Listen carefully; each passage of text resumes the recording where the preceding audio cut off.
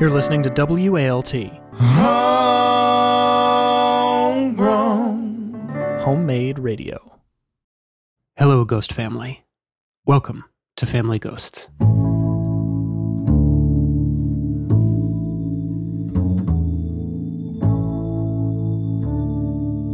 Back in Season 3, we did an episode with a guy named Mac Montandon. Mac's a good friend of mine, and he's a really talented writer. The episode we made with Mac is called The Ambassador, and it tells the story of Mac's attempt to rebuild his relationship with his mom after decades of separation. As we mentioned in that episode, one of the inciting incidents in Mac's separation from his mom was the tragic murder of Mac's brother, Asher, back in 1992, which we made partial reference to in the episode, but didn't go into very deeply because we were mostly telling the story of Mac and his mom. But as I also mentioned in that episode, one of our pieces of source material in that story is an essay Mac wrote about his brother. The essay is an extraordinary piece of memoir, and as part of our process on The Ambassador, I invited Mac into the studio to read it. The essay is called A Hollywood Ending, and it's a Family Ghosts episode unto itself. It takes a different approach to Mac's family story than we did in The Ambassador, which is to say, it's primarily about Asher's murder and the different ways that it reverberated through Mac's family, for him and both of his parents. Even as events like Asher's murder show me a world in which randomness and cruelty and devastation are part of the soil, for Mom, there must be more. And so she's wandered from Baltimore to Portland, Chicago, India, Walnut Creek, searching, lost. Most Sufis at that time were awash in white. White flowing clothing, white paint on their walls. Dad went black. Black t-shirts, black military-style cargo pants, black Nikes. That was his uniform. I took to thinking of him as Johnny Cash, if Johnny Cash were a Navy SEAL. Today on the show, we're going to feature that essay as a kind of alt or B-side to The Ambassador. Not a B-side in the sense that it's less good or not fit for release, the way B-sides on albums sometimes are. But because it's such a rich illustration that there are a million ways to tell stories like Mac's, and even more ripples when something as tragic as Asher's murder befalls a family.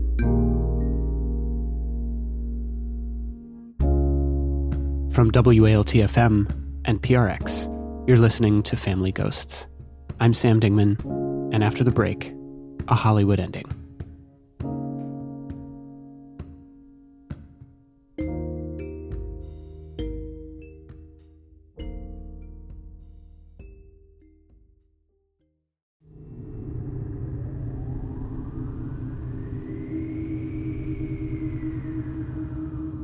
Mardi Gras in June. That was the noise out the window. Like a spray of firecrackers, a tekka-tekka-tekka-tekka midnight burst of joy. It was a new twist in a long night. The evening had begun for us at a movie theater in Santa Monica.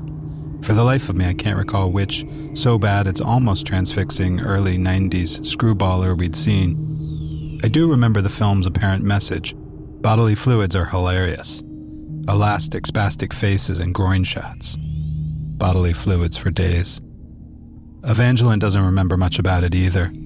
Evangeline, Evan, the name of a country music singer, and a life like country songs. Her parents were splitting. She lived with her dad in a dark, dusty apartment. The bathroom cabinets were packed with pills. We made out on top of her unfolded laundry.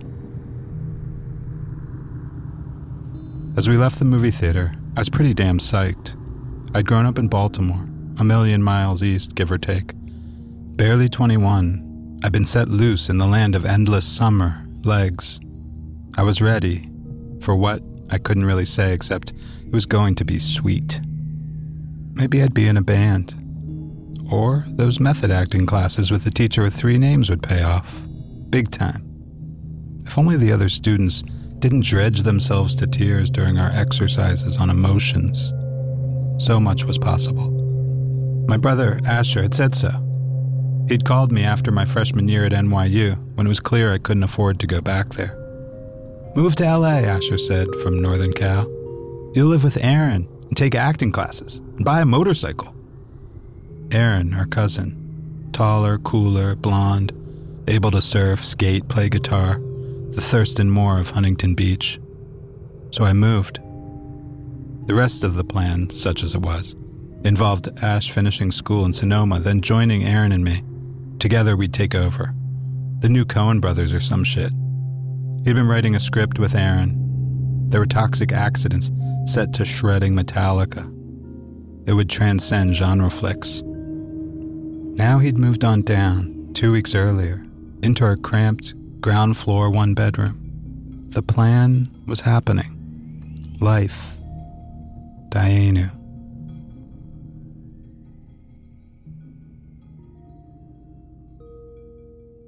But there was more. This amazing heart killer liked me for some reason. Evan was a California girl, but better, flaky, opaque, sexually at ease. Hazel green eyes that were kind, not cunning. Hair the color of molasses. A pattering laugh like a sudden storm. That night she wore a sheer black blouse, her dad's 70s leather jacket, deep blue, low-rise velvet pants. Stylistically, she was in her Kelly Lynch of drugstore cowboy phase. And me, trapped in a confused amalgam of John Fonte and the Beastie Boys. A gap-toothed redhead flapping wide whale corduroy coats and vintage Pumas. When my girlie shakes her head, she sure gets funky. Invincible. Sure, kiddo. My brother and Aaron were off somewhere else, working on the script. Evan and I headed back to the apartment. We held hands and walked toward the sun-roofed rabbit I hadn't yet named. I'd traded for it hastily when my 66 Dart went from gushing oil to stopped. I had to get to work behind the counter at the new Metropolitan Museum gift shop in the Century City Mall. The tape deck worked? Done. To hell with a mechanic check. I was not very good at Los Angeles. The night smelled of birds of paradise and charred taco meat, the smell of LA. It was on the short walk to the rabbit that memories jump cut into clearer focus. I remember a feeling, a wobble in my gut, physical, a hollowing out. Not nausea, closer to the opposite, like I can't get enough air in. And all I can say, behind the wheel, I feel weird. And then, at the light, looking past the windshield but not seeing much, I feel weird, man. I fought it, denied it. Look at this rad girl. Look at the swollen moon through the sunroof. Moonroof. Shove in the Tom Waits cassette and forget the gut. We'd get to my place and await further evening instructions from friends. A bar, dinner, drinks, we'd see. We'd make some calls. When we got there, just west of Hancock Park and east of a place called the Miracle Mile, a place that is neither a mile nor, I would soon learn, capable of miracles, Evan and I decided to smoke pot. I don't know why. Neither of us were big weed smokers. We were alone and we wanted the night to go on and on. Maybe the pot could coat the peculiar wooziness still swirling my innards, 2 negatives stacked atop one another to reach a positive charge. Maybe. But no, the effect instead was cumulative, and I was left with whittled wits, unhappily stoned.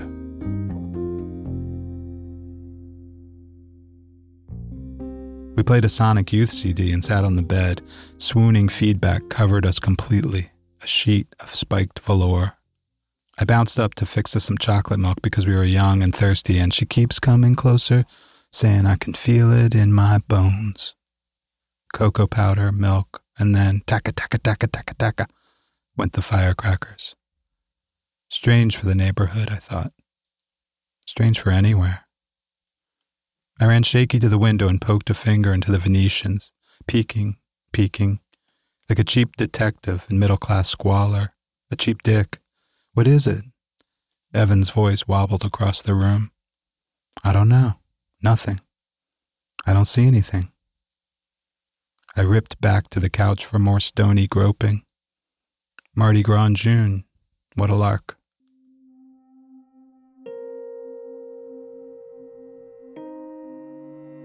Detective Frank Boland of the LAPD's Mid-Wilshire Homicide Division told the Santa Rosa Press-Democrat that Asher Montandon was shot, quote, in the lung and aorta, end quote, during a, quote, robbery attempt.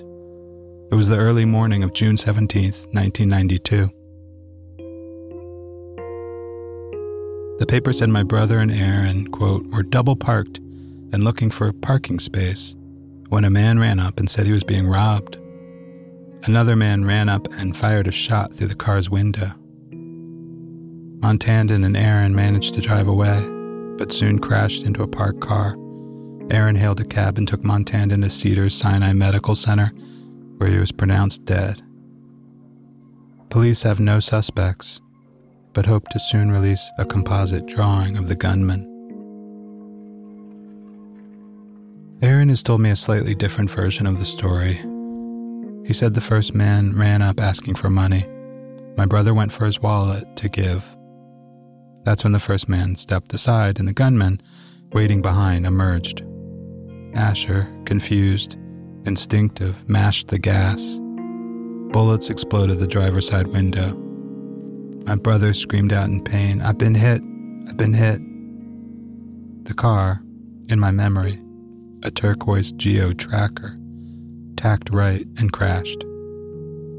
Aaron somehow hailed a taxi. I should remember this the next time I want to badmouth a cabbie. My brother stained the pavement crimson, but this cab driver, this stranger, stopped. He helped Aaron carry my brother to the cab's back seat. He would lose money later that night while toweling blood from cushion crevices. It wasn't long after the Mardi Gras noises that the phone rang. How long, I can't say. It felt like 15 minutes, maybe fewer. It felt like no time at all. One second I was at the Venetians, the next the phone rang. I remember hearing it through the haze, the woos, the sonic youth. He was dead before Evan and I arrived at the hospital. He'd been looking to park on South Detroit Street, the street we lived on, a block away. By the time the doctor called Aaron and me into a small, windowless room to tell us he was dead, I'd already realized I would never see my brother again. I didn't want to see him dead. I would never see him again.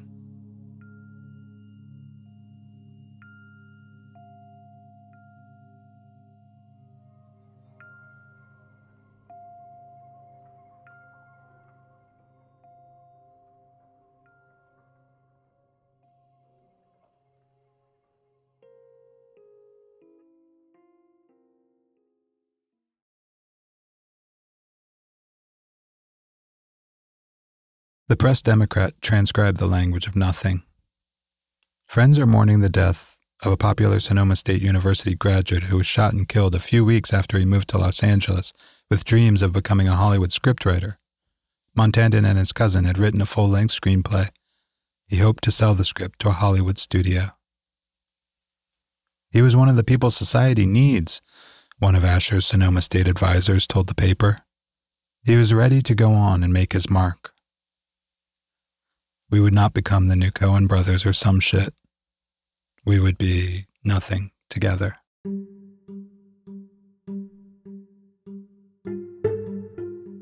Asher and I went to the same high school, 3 grades apart.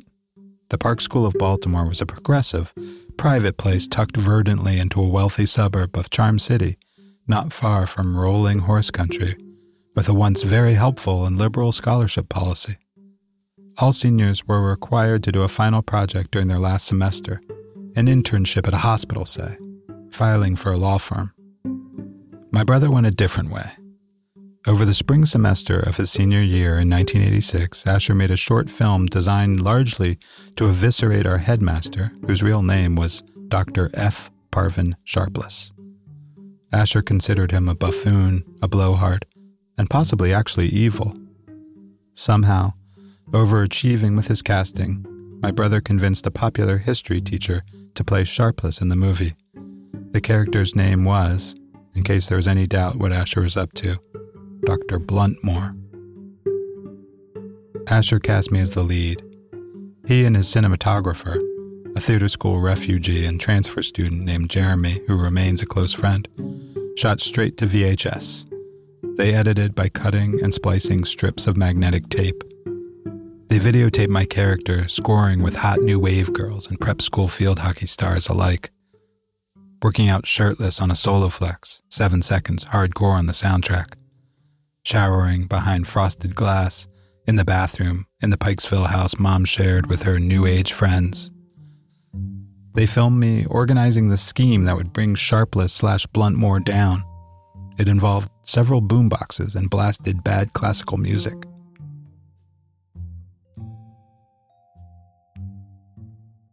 My brother adored me.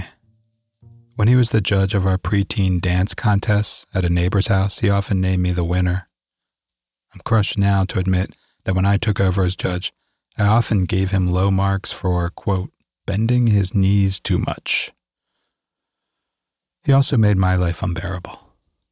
One high school night, downtown, our small gang's parents, absent as peanuts adults, we were in a 24-hour Greasy Spoon on Charles Street after an all-ages punk set. A beehived waitress spilled a glass of water on the checkered floor near our table. I joked about feigning to fall and the lawsuit riches that would rain down on us. Ash was taken with the idea and wouldn't let it drop. He said I had to do it, the pratfall. He said he wouldn't drive me home unless I did. I thought he was joking and looked for a wink in his eyes. It didn't come. He was serious. So serious. Why? Because he thought I could pull it off and successfully sue the dive? Or was it because he knew the waitress's life was hard enough already, and yet here was some asshole, me, smirking about making it worse, and so I must be punished? Or did he just want to stir shit up? I never knew. I still don't. But in that moment, or rather, the many moments of brotherly standoff he engineered, was a glimmer of my brother's wounded, mercurial spirit. Eventually he would relent and drive me home. But not before amping up our evening's drama, not before blowing up, like a rainbow soap bubble, what was possible, real, and imagined, not before making me sweat.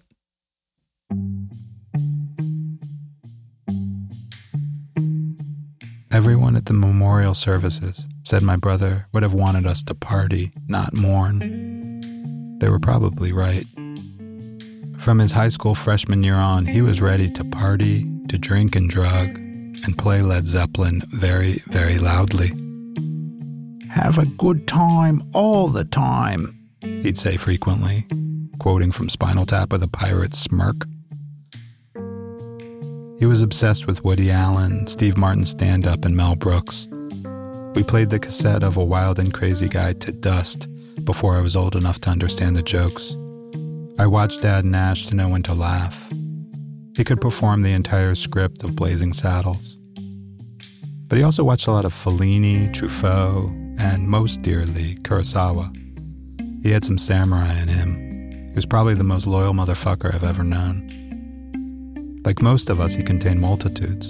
He could be somber, sensitive, depressed. In fact, a few years after Asher died, our mother told me that he used to dream, often, of dying young. He wrote her pained letters saying he was quite certain he wouldn't live to see 30. The memorial services were in Los Angeles, back in Baltimore, and in Walnut Creek, California, where our parents, though divorced and no longer living together, had both moved years before the murder. I took the Heartbreak tour, and by the time I went east that summer, Evan and I had broken too. I couldn't or didn't let her sunbeam goodness crack through the gloom encasing me. In my memory, it was mutual. Just one more regret. Family and friends gathered, drank, went ribald, raunchy, blue. I read an original poem I called Laughing Like Trains, written months before the occasion. Once the memorials were over, and as the days, weeks, years slugged along, it proved impossible not to mourn. We did it in different ways. As a young boy, my dad didn't care much for guns. He grew up in a forest clearing along a dirt road in a tiny Pennsylvania town called Trailwoods in the northeastern corner of the state. There were only 11 other families in the town.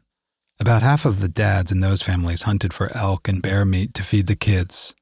Not my grandpa. He was a trout fisherman who rarely caught any trout.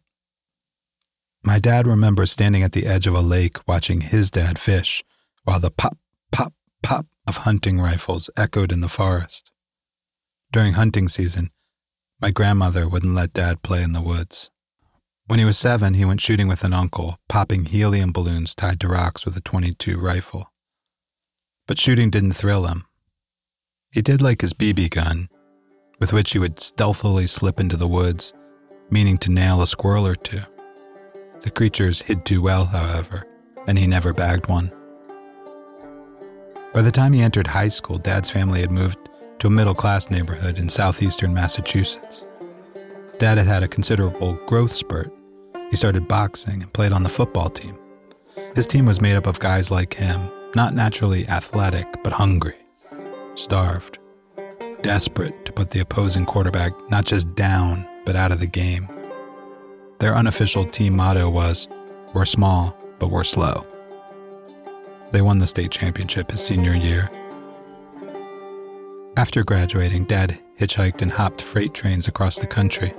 He fell in love with the West Coast and decided to attend Reed College in Portland, studying philosophy. It was around this time that he met a young widow with a 2-year-old boy named Asher.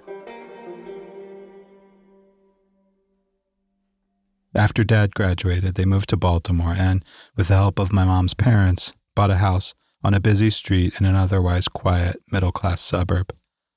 They planted a row of spruces at the edge of the front yard, a prickly, sweet-smelling wall against the world. Dad completed med school and went to work as a psychiatrist. Together, he and Mom became intensely interested in spirituality, mysticism, and Sufism, the Eastern philosophy that is sort of to Islam as Kabbalah is to Judaism. They began attending regular Sufi meetings in Washington, D.C., learning the teachings of the Indian mystic Merwin Sheriyar Irani, known as Meher Baba. Boiled down to a bubble, Baba's teaching, devoured by my parents and many other liberal seekers of the 1960s, seems to be a variant of the Golden Rule. Love others as you want to be loved. Which is partly why I found it strange when, in the late 90s, Dad told me he began buying guns and shooting at a range in Alameda, California. The way he tells it, when he turned 50, he made a list of things he wanted to learn. Number 1 was ballroom dancing, which ultimately he didn't seem to have a talent for.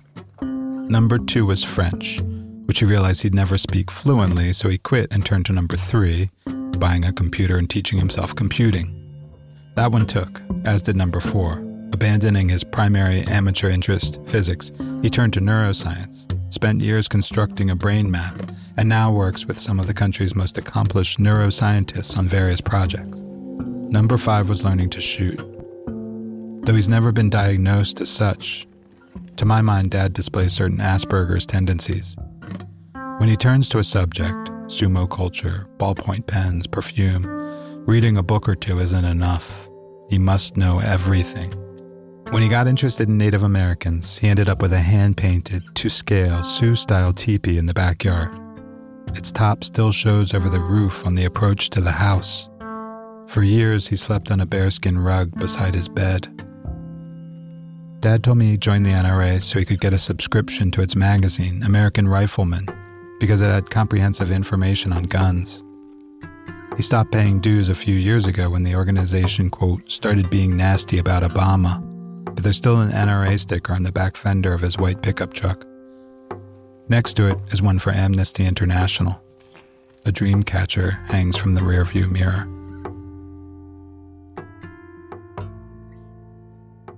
Northern California has fairly stringent gun regulations, so it wasn't easy for Dad to find a place to legally buy his first gun. Google led him to a licensed dealer in Richmond, about 30 miles from Walnut Creek, where he bought an M14 that was made by a company based in Baltimore. It's one of the greatest rifles ever made, Dad told me. detailing its use in World War II, the Korean War, and even the early part of Vietnam. He found a range in Alameda and packed the M14 into his pickup. At the range, he met the director, an older guy with a military background named John. Dad marveled at the breadth of John's knowledge on the history of firearms, ballistics, you name it. Dad spent about 15 hours training with John before ever firing a single bullet. Finally, the day comes and I'm nervous, Dad told me. I'm using iron sights at 100 yards, all set up for my first shot. A couple minutes go by and John says, "You're not shooting." I turned to him and I said, "I'm savoring the moment." He just cracked up. At that, Dad's familiar rat-a-tat cackle burst from my cell phone speaker. But he quickly sobered. "You're taking this incredible force and you're using metal and wood to control this amorphous, chaotic force. And you're training it at 200 yards. It's still mind-boggling. The physics are so incredible." More guns followed. A Sako 42. Now there's a rifle. 2 Glock pistols, a Remington 300 Winchester Magnum, 2 shotguns, and a .22. He turned away from the "don't worry, be happy" Sufi ethos surrounding him in Walnut Creek and hardened himself, at least in appearance, against the world. Most Sufis at that time were awash in white flowing clothing, white paint on their walls. Dad went black. Black t-shirts, black military-style cargo pants, black Nikes. That was his uniform. I took to thinking of him as Johnny Cash, if Johnny Cash were a Navy SEAL. Dad's preferred firearms are rifles, due to his Swiss heritage, he speculates, and an appreciation for the physics involved with long-range shooting. Shotguns I don't like, he said. They're very inelegant. But they are the last word in self-defense weapons.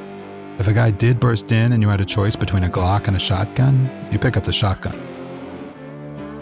Dad told me that when he first heard about the Holocaust as a young teenager, he was devastated, and the terror of it has stuck with him. He was also quite moved as a young man reading about Russia's forced labor camps and Alexander Solzhenitsyn's The Gulag Archipelago. He thinks often about the lesson he learned from that book's section on those who resisted arrest. You fight back.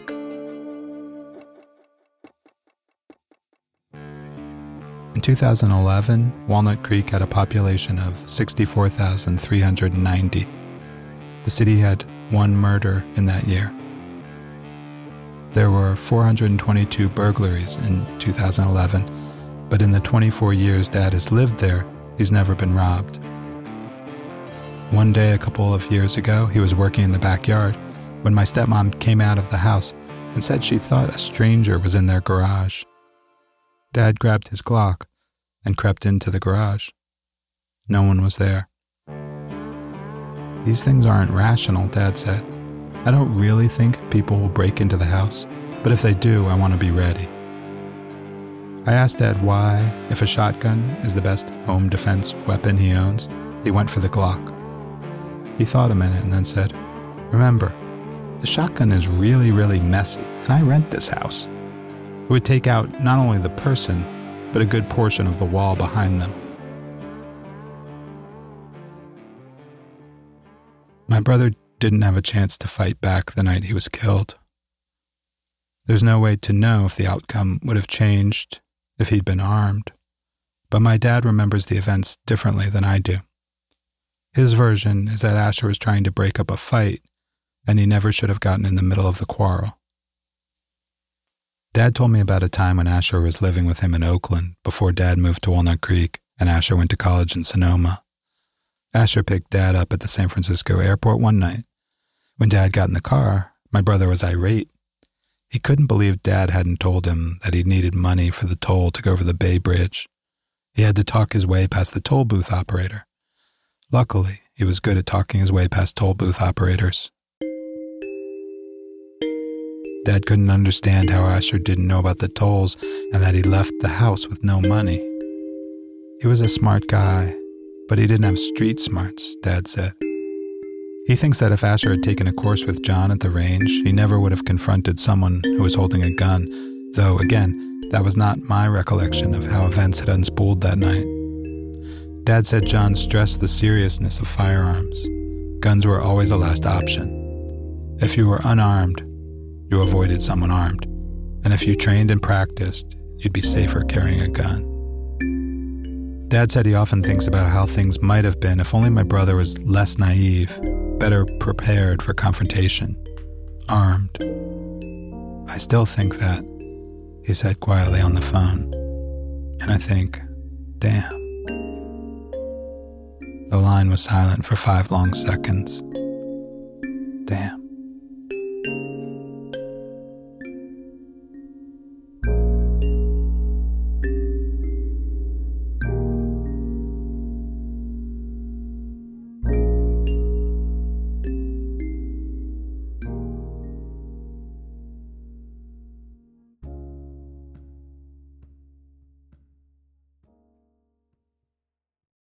My mom has been a spiritual seeker all her life. Or, at any rate, as long as her mom, my grandma, can recall. If it wasn't a bohemian poet guru friend who held all the answers, it was a Santa Fe psychic or Sufism. How it looks to me, Mom has never felt right in the world. She's never been satisfied that, as her own father was fond of saying, life doesn't give a shit. She gives a shit and wants to know what it all means. Even as events like Asher's murder show me a world in which randomness and cruelty and devastation are part of the soil, for Mom, there must be more. And so she's wandered from Baltimore to Portland, Chicago, India, Walnut Creek, searching, lost. As a very young woman, she fell in love with a dashing University of Chicago philosophy and mysticism student named Alan. He looked like a Jewish Al Pacino and turned Mom onto Sufism. Soon enough, she was pregnant. And then she was driving herself and Alan and their friend Barbara from Chicago to San Francisco to visit Alan's mother. Mom drove through the night until her eyes closed like their future. The Volvo skidded off the road, down a steep hill and into a culvert. Barbara was in the front next to Mom and survived with serious injuries. Alan, in the back, was crushed to death by the front seat. Mom broke her wrist and was badly cut up. This was just before dawn on December 20th, 1967, outside Truth or Consequences, New Mexico. Asher was born almost exactly 5 months later. Mom and Dad's marriage broke apart when I was 11, Asher 14. For many of the ensuing years, Mom has drifted from home to home, coast to coast. Some years she's lived alone. Other times she's found a community of friends to take her in. I don't know how many thousands of dollars she spent on quasi-spiritual classes, never recouped loans to fellow seekers, long-distance calls to perceived mystics. I don't think I want to know.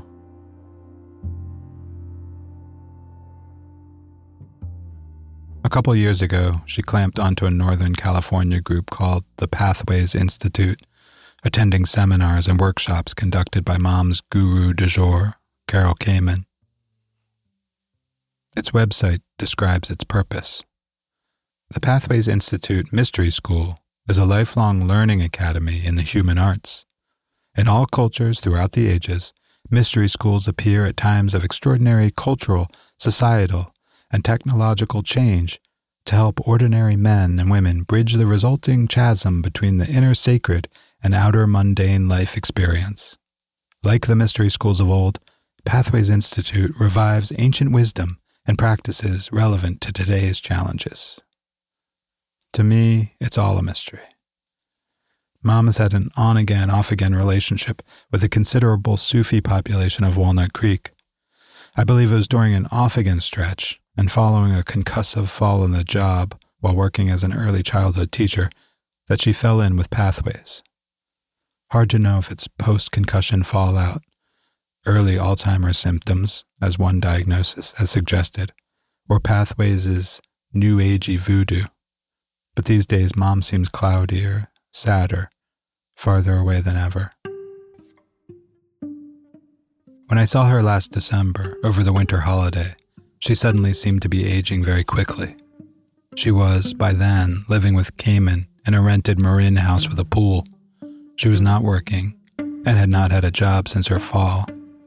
She told me her driver's license had been revoked on account of the Alzheimer's diagnosis, but my online research indicated this is only done when a physician believes the illness has reached a suitably dangerous stage. A fellow Pathways member had driven Mom to meet me, my wife Catherine, and our 2 young daughters for lunch at a bookstore cafe not far from her house. During lunch, Mom seemed lucid. She asked me about a screenplay I was writing, which I hadn't mentioned to her for several months. But she also seemed to be receding, a half-ghost nibbling egg salad. She didn't appear capable of relating to the kids. At one point, with the girls and Catherine off browsing books, Mom and I talked about possible holiday presents for her grandchildren. "Do they like warm blankets?" Mom asked, as if she'd just fallen to earth. An hour and a half later, Mom's friend picked her up. It was like visiting a prisoner in the jail of a Marin mini-mall. A few years ago, Catherine and I were out to dinner with Dad at a Brooklyn restaurant. Somehow, unfortunately, gun control came up in conversation. I bit my tongue as Dad rehearsed his familiar flawed arguments. States with a higher percentage of gun owners in the population, he said, have lower violent crime rates. Switzerland, he said, where compulsory military service results in high rates of gun ownership, reports almost no gun-related homicides. Dad told a story about a boy that used to bully me when I was 8 years old. He said he still gets angry thinking about the bully. He said he wishes he had gotten into guns earlier so he could have done something about it. I felt sick. What? You would have shot an 8-year-old kid for picking on me? Dad likes to be provocative. If I thought it would stop him from picking on you, sure. I pictured myself reaching across the table to stab my dad in the face with a salad fork. And yet, I'd never tried to do anything about guns. I never wrote my congressperson or donated to the Brady campaign. I rationalize. The NRA is too powerful. There's too much money involved. Nothing will ever change.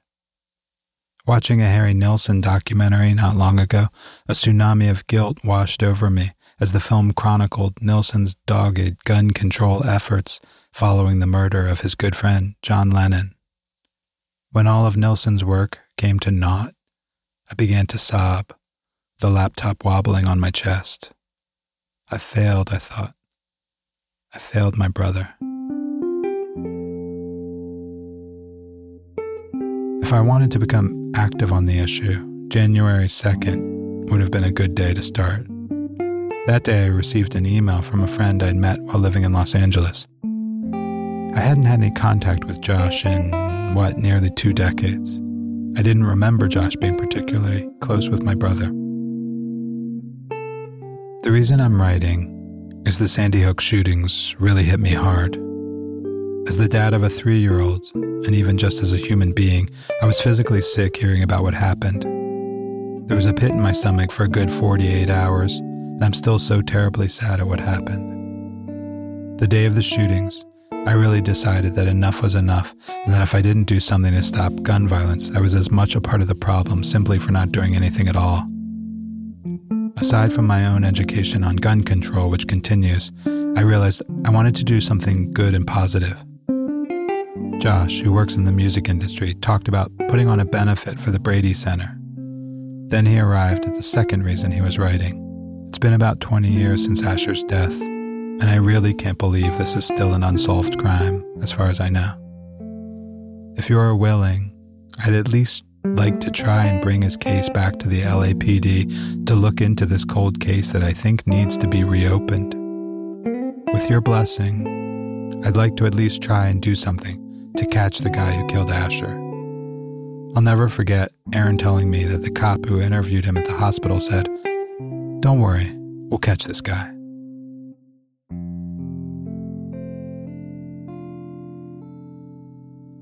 "21 years later, they didn't, and that's a fucking shame. Asher's life was worth more than an empty promise. Empty promise. I agreed with Josh that Asher's life was worth more than that. But I truly never cared much if they caught the guy or not. I'd never felt vengeance burn in my veins. I didn't think much about justice. But I found Josh's note incredibly kind and big-hearted and brave. In March, I wrote to the LAPD's Homicide Records Department, requesting a copy of the report concerning my brother's murder. After several phone calls and many faxed documents proving I am, in fact, who I was claiming to be, it arrived in my mailbox in early June. The paperwork my brother's murder generated consists of just over 1 page of rote information memorializing the make of his car, and it turns out it was a gray 1989 Chevy Tracer. The time of the shooting, 00:45 hours. Where it took place, 460 South Detroit Street, just 2 doors down from where we were living. And witness names and addresses. I learned that there was one witness who saw a possible suspect get picked up by a driver in an American car made sometime between 1975 and 1980, which was either brown or maroon. The possible suspect was described as a male Hispanic, M,H, around 5 feet 7 inches tall and 175 pounds. He wore a white t-shirt, brown 3/4 length pants. There was also a page and a half of witness accounts. According to that section, the first man who ran up to my brother's car that night had actually approached the passenger side door. The man had passed the suspect a block up Detroit Street and had, quote, observed the butt of a handgun protruding from the suspect's right front pocket. That witness ran, saw my brother's double-parked car, approached the car and, quote, shouted, help me, please," then looked back and proceeded to run northbound. The suspect demanded money and then fired 1 round through the driver's side window, striking Montandon on the left side. Montandon Asher lost consciousness from his gun wound. My brother was pronounced dead at 1:22 a.m. by a Dr. Verum, a person I don't remember at all. Detective Bolin observed 1 gunshot wound to the left upper side. I was notified of my brother's death by Detective Maxwell at Wilshire Station, an event I have no recollection of. I tried for several weeks to reach Detective Bolin to find out if a suspect had ever been taken into custody, but he retired in 2007 and didn't respond to calls from me or to emails from current LAPD detectives. But one day, I received an email from Detective John Skaggs, the homicide coordinator for the West Bureau Homicide Department. 2 weeks later, also in early June, we spoke by telephone. Skaggs told me there had never been a suspect identified in my brother's case. It's just a tragic event, he said. I asked him a question I had long wondered about. Was the first man who approached the car ever considered a possible accomplice? He said no, this was never believed to be an option. Then he told me something incredible.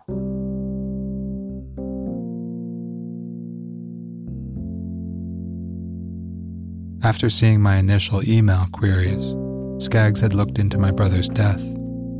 He told me that there had been a single 9mm shell casing recovered at the scene. That casing had been entered into the LAPD's forensic computing system in 1992. If a match ever turned up, the police would then trace and track down as many of the gun's owners as they could, looking for fresh leads.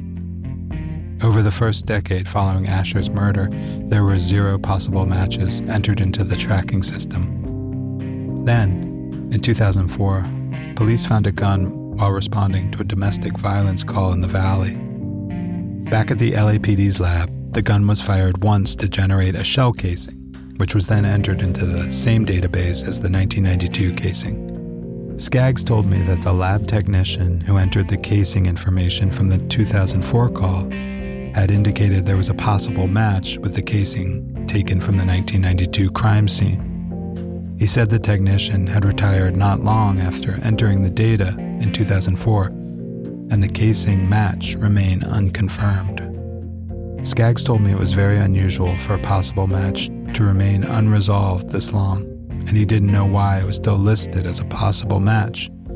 He said he was looking into the situation, and if he determined that the casings did match, he would find out as much as he could about the gun in question and its previous owners. But that hope lasted only about 6 weeks. 2 weeks ago, Skaggs emailed. The tentative match on the domestic case was negative. I was surprised to feel so disappointed. Skaggs added, somewhat cryptically, "There's some other areas that I'm looking into. I will let you know if anything were to develop." That's the last I've heard on my brother's case.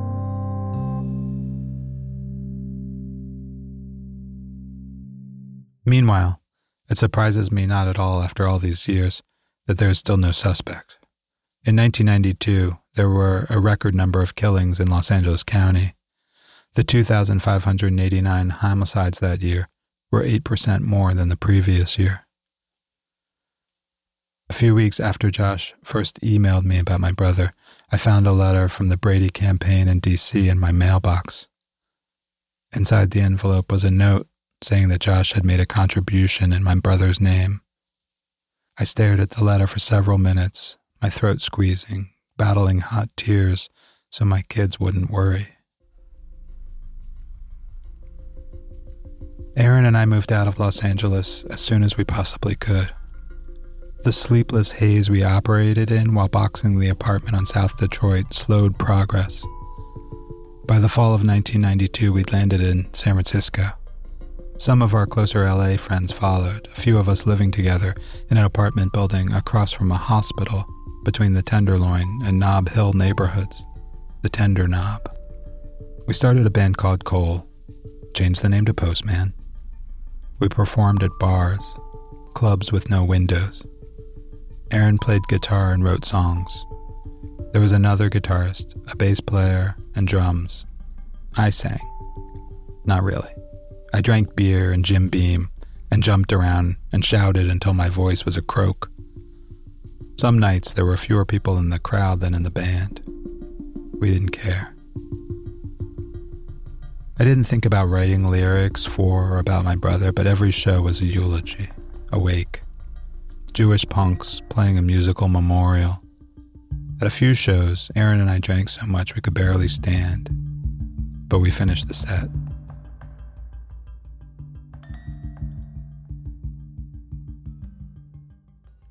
Around the same time, I began thinking that perhaps school wasn't a terrible backup plan.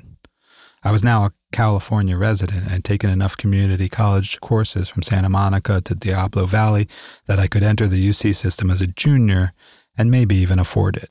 I applied to Berkeley and Santa Cruz. Berkeley was kind enough to make my decision easy by not admitting me.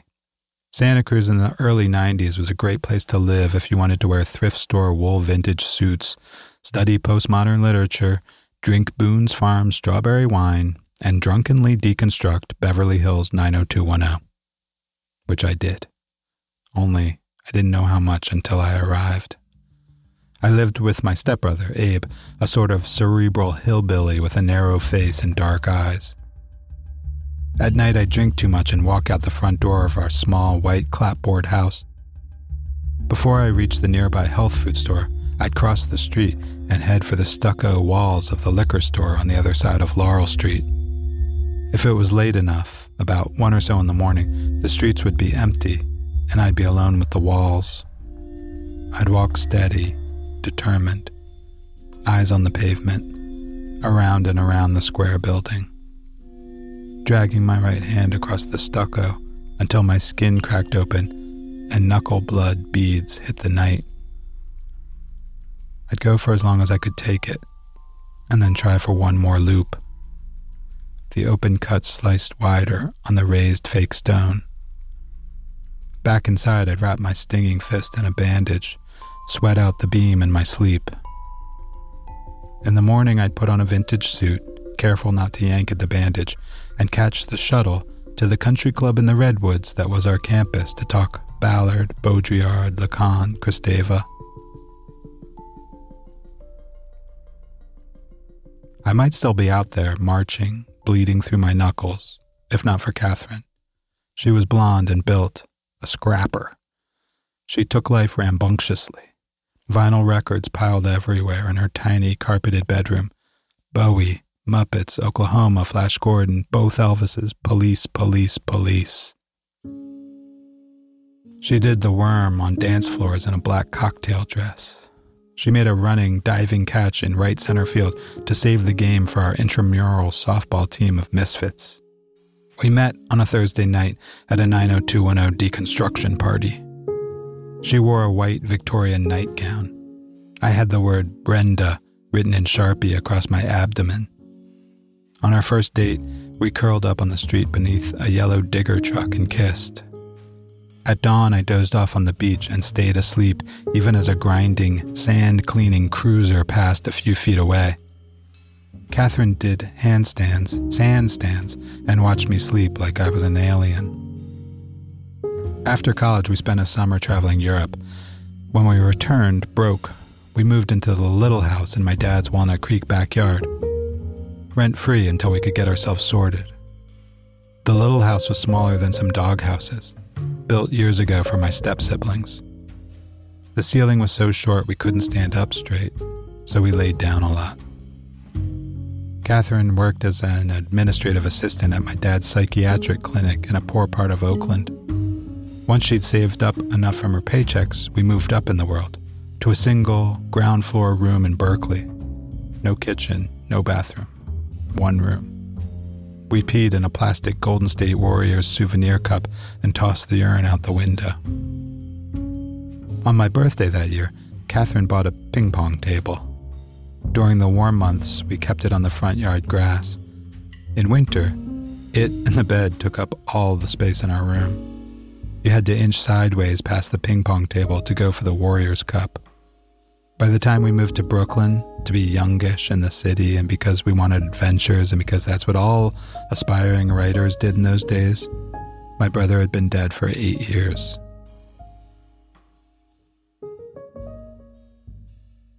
Once, on a crosstown bus, I was absolutely convinced he was riding behind me. I risked my own life and stared at a stranger on public transportation. Couldn't help myself. Couldn't not look. Was it? Is it? Had he faked it all in order to, what, move to New York? It couldn't be. Could it? Maybe Asher stood up several stops before I was due to get off. He made his way to the middle of the bus, ready to exit. I stood too and moved close behind him. Was it? The same dark hair, parted to fall over his right eye. Same gently sloping nose. Freckles. My eyes stung from not blinking. When maybe Asher stepped off the bus, so did I. He walked east and I followed.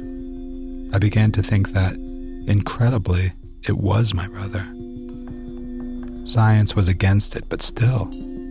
The same pigeon-toed strut. If at any point this maybe Asher stretched his right arm to the side, a spastic air punch my real brother did to loosen a tight elbow, a twitch only he possessed, well, what then? I followed him from half a block distance. A cheap dick. Finally, maybe Asher bounced up a short flight of brownstone stairs and entered a midtown building. I froze. My chase was over. But was it even a chase at all? Can it be a chase if you don't know what you're after? It's difficult to admit, but perhaps part of my hesitation to approach a stranger that day had to do with my ambivalent feelings surrounding Asher's death. I don't mean I'm conflicted about his dying. Of course, I wish he was still alive. But for many years, I felt a toxic wad of gut-based guilt because I didn't feel enough. I thought I should be sadder. I thought I should be undone. I thought, like a Beckett character, I should not be able to go on. And to not go on. There was relief, too. No longer would I be the younger sibling squirming under his rule.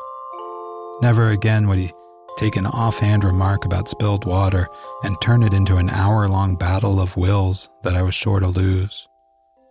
No more would I have to endure his dorky jokes, his too loud squawk of a public laugh, his OCD-like finger-sniffing habit, his Grateful Dead bootlegs, his cajoling, his hectoring, his preternaturally stinky feet, his awkward and uncool way with girls, his insistence on making and standing by claims I knew so hard were not true. The way he drew out my name annoyingly when he wanted something. Come on, Mac. His never failing to upbraid me because he believed I ordered terribly in restaurants and should look the waiter in the eye and speak louder. His related feeling that he'd always ordered the best thing on the menu, far superior to what I'd gotten. His stoner friends, his tie-dyed t-shirts, his mirrored shades, his fondness for wizards, fairies, Led Zeppelin tropes, his confidence in his own coolness, his unstoppable loyalty to me, his belief in me, his belief I could do better, try harder, his pushing me to move to Los Angeles, take acting lessons, buy a motorcycle, wait for me, the new Coen brothers or some shit. His not knowing there were tolls to pay on the Bay Bridge. When that relief reared its perverse head, I had those knuckle-shredding nights at the liquor store wall in Santa Cruz to make things right.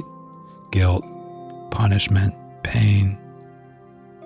If I couldn't feel enough on my own, I needed help. The bloodied stucco was there for me. Now I feel more. Catherine and I still live in Brooklyn. We have 2 young daughters. Our oldest has his name, Una Asher. Every few weeks it hits me hard. I wish Asher could meet the girls.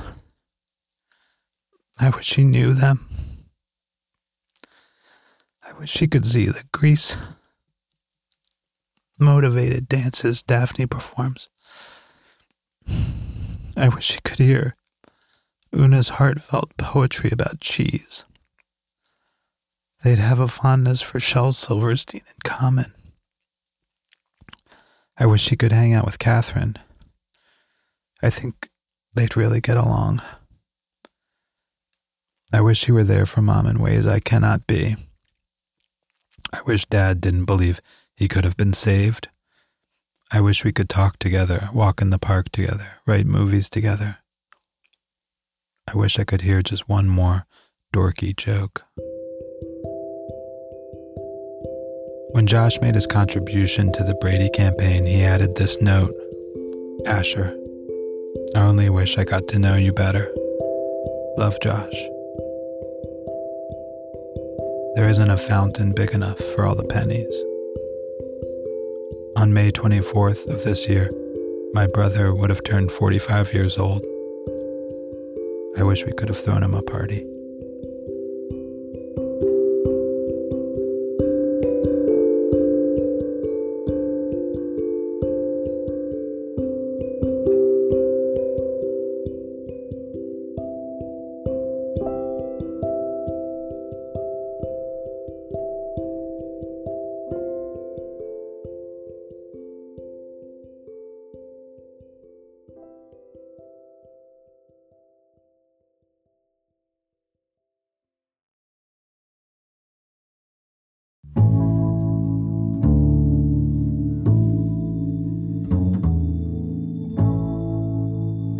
Family Ghosts is hosted, produced, edited, and mixed by me, Sam Dingman.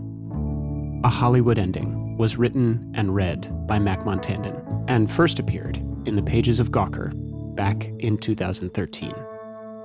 If you'd like to read the piece, we'll have a link to it in the show notes for this episode.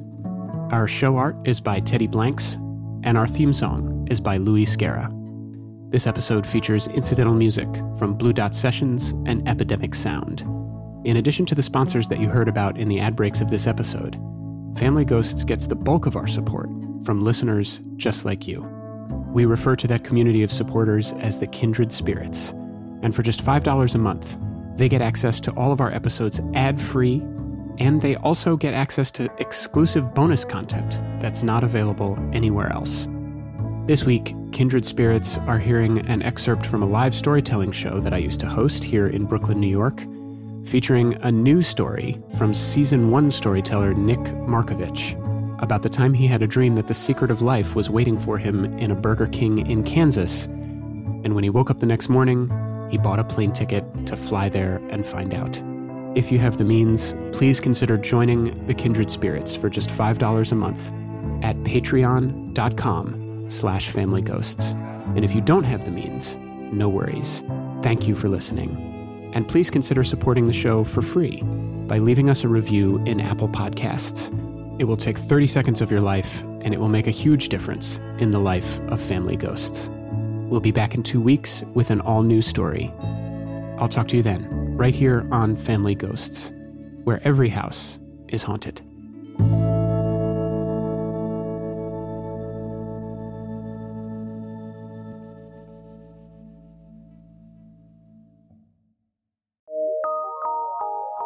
From PRX.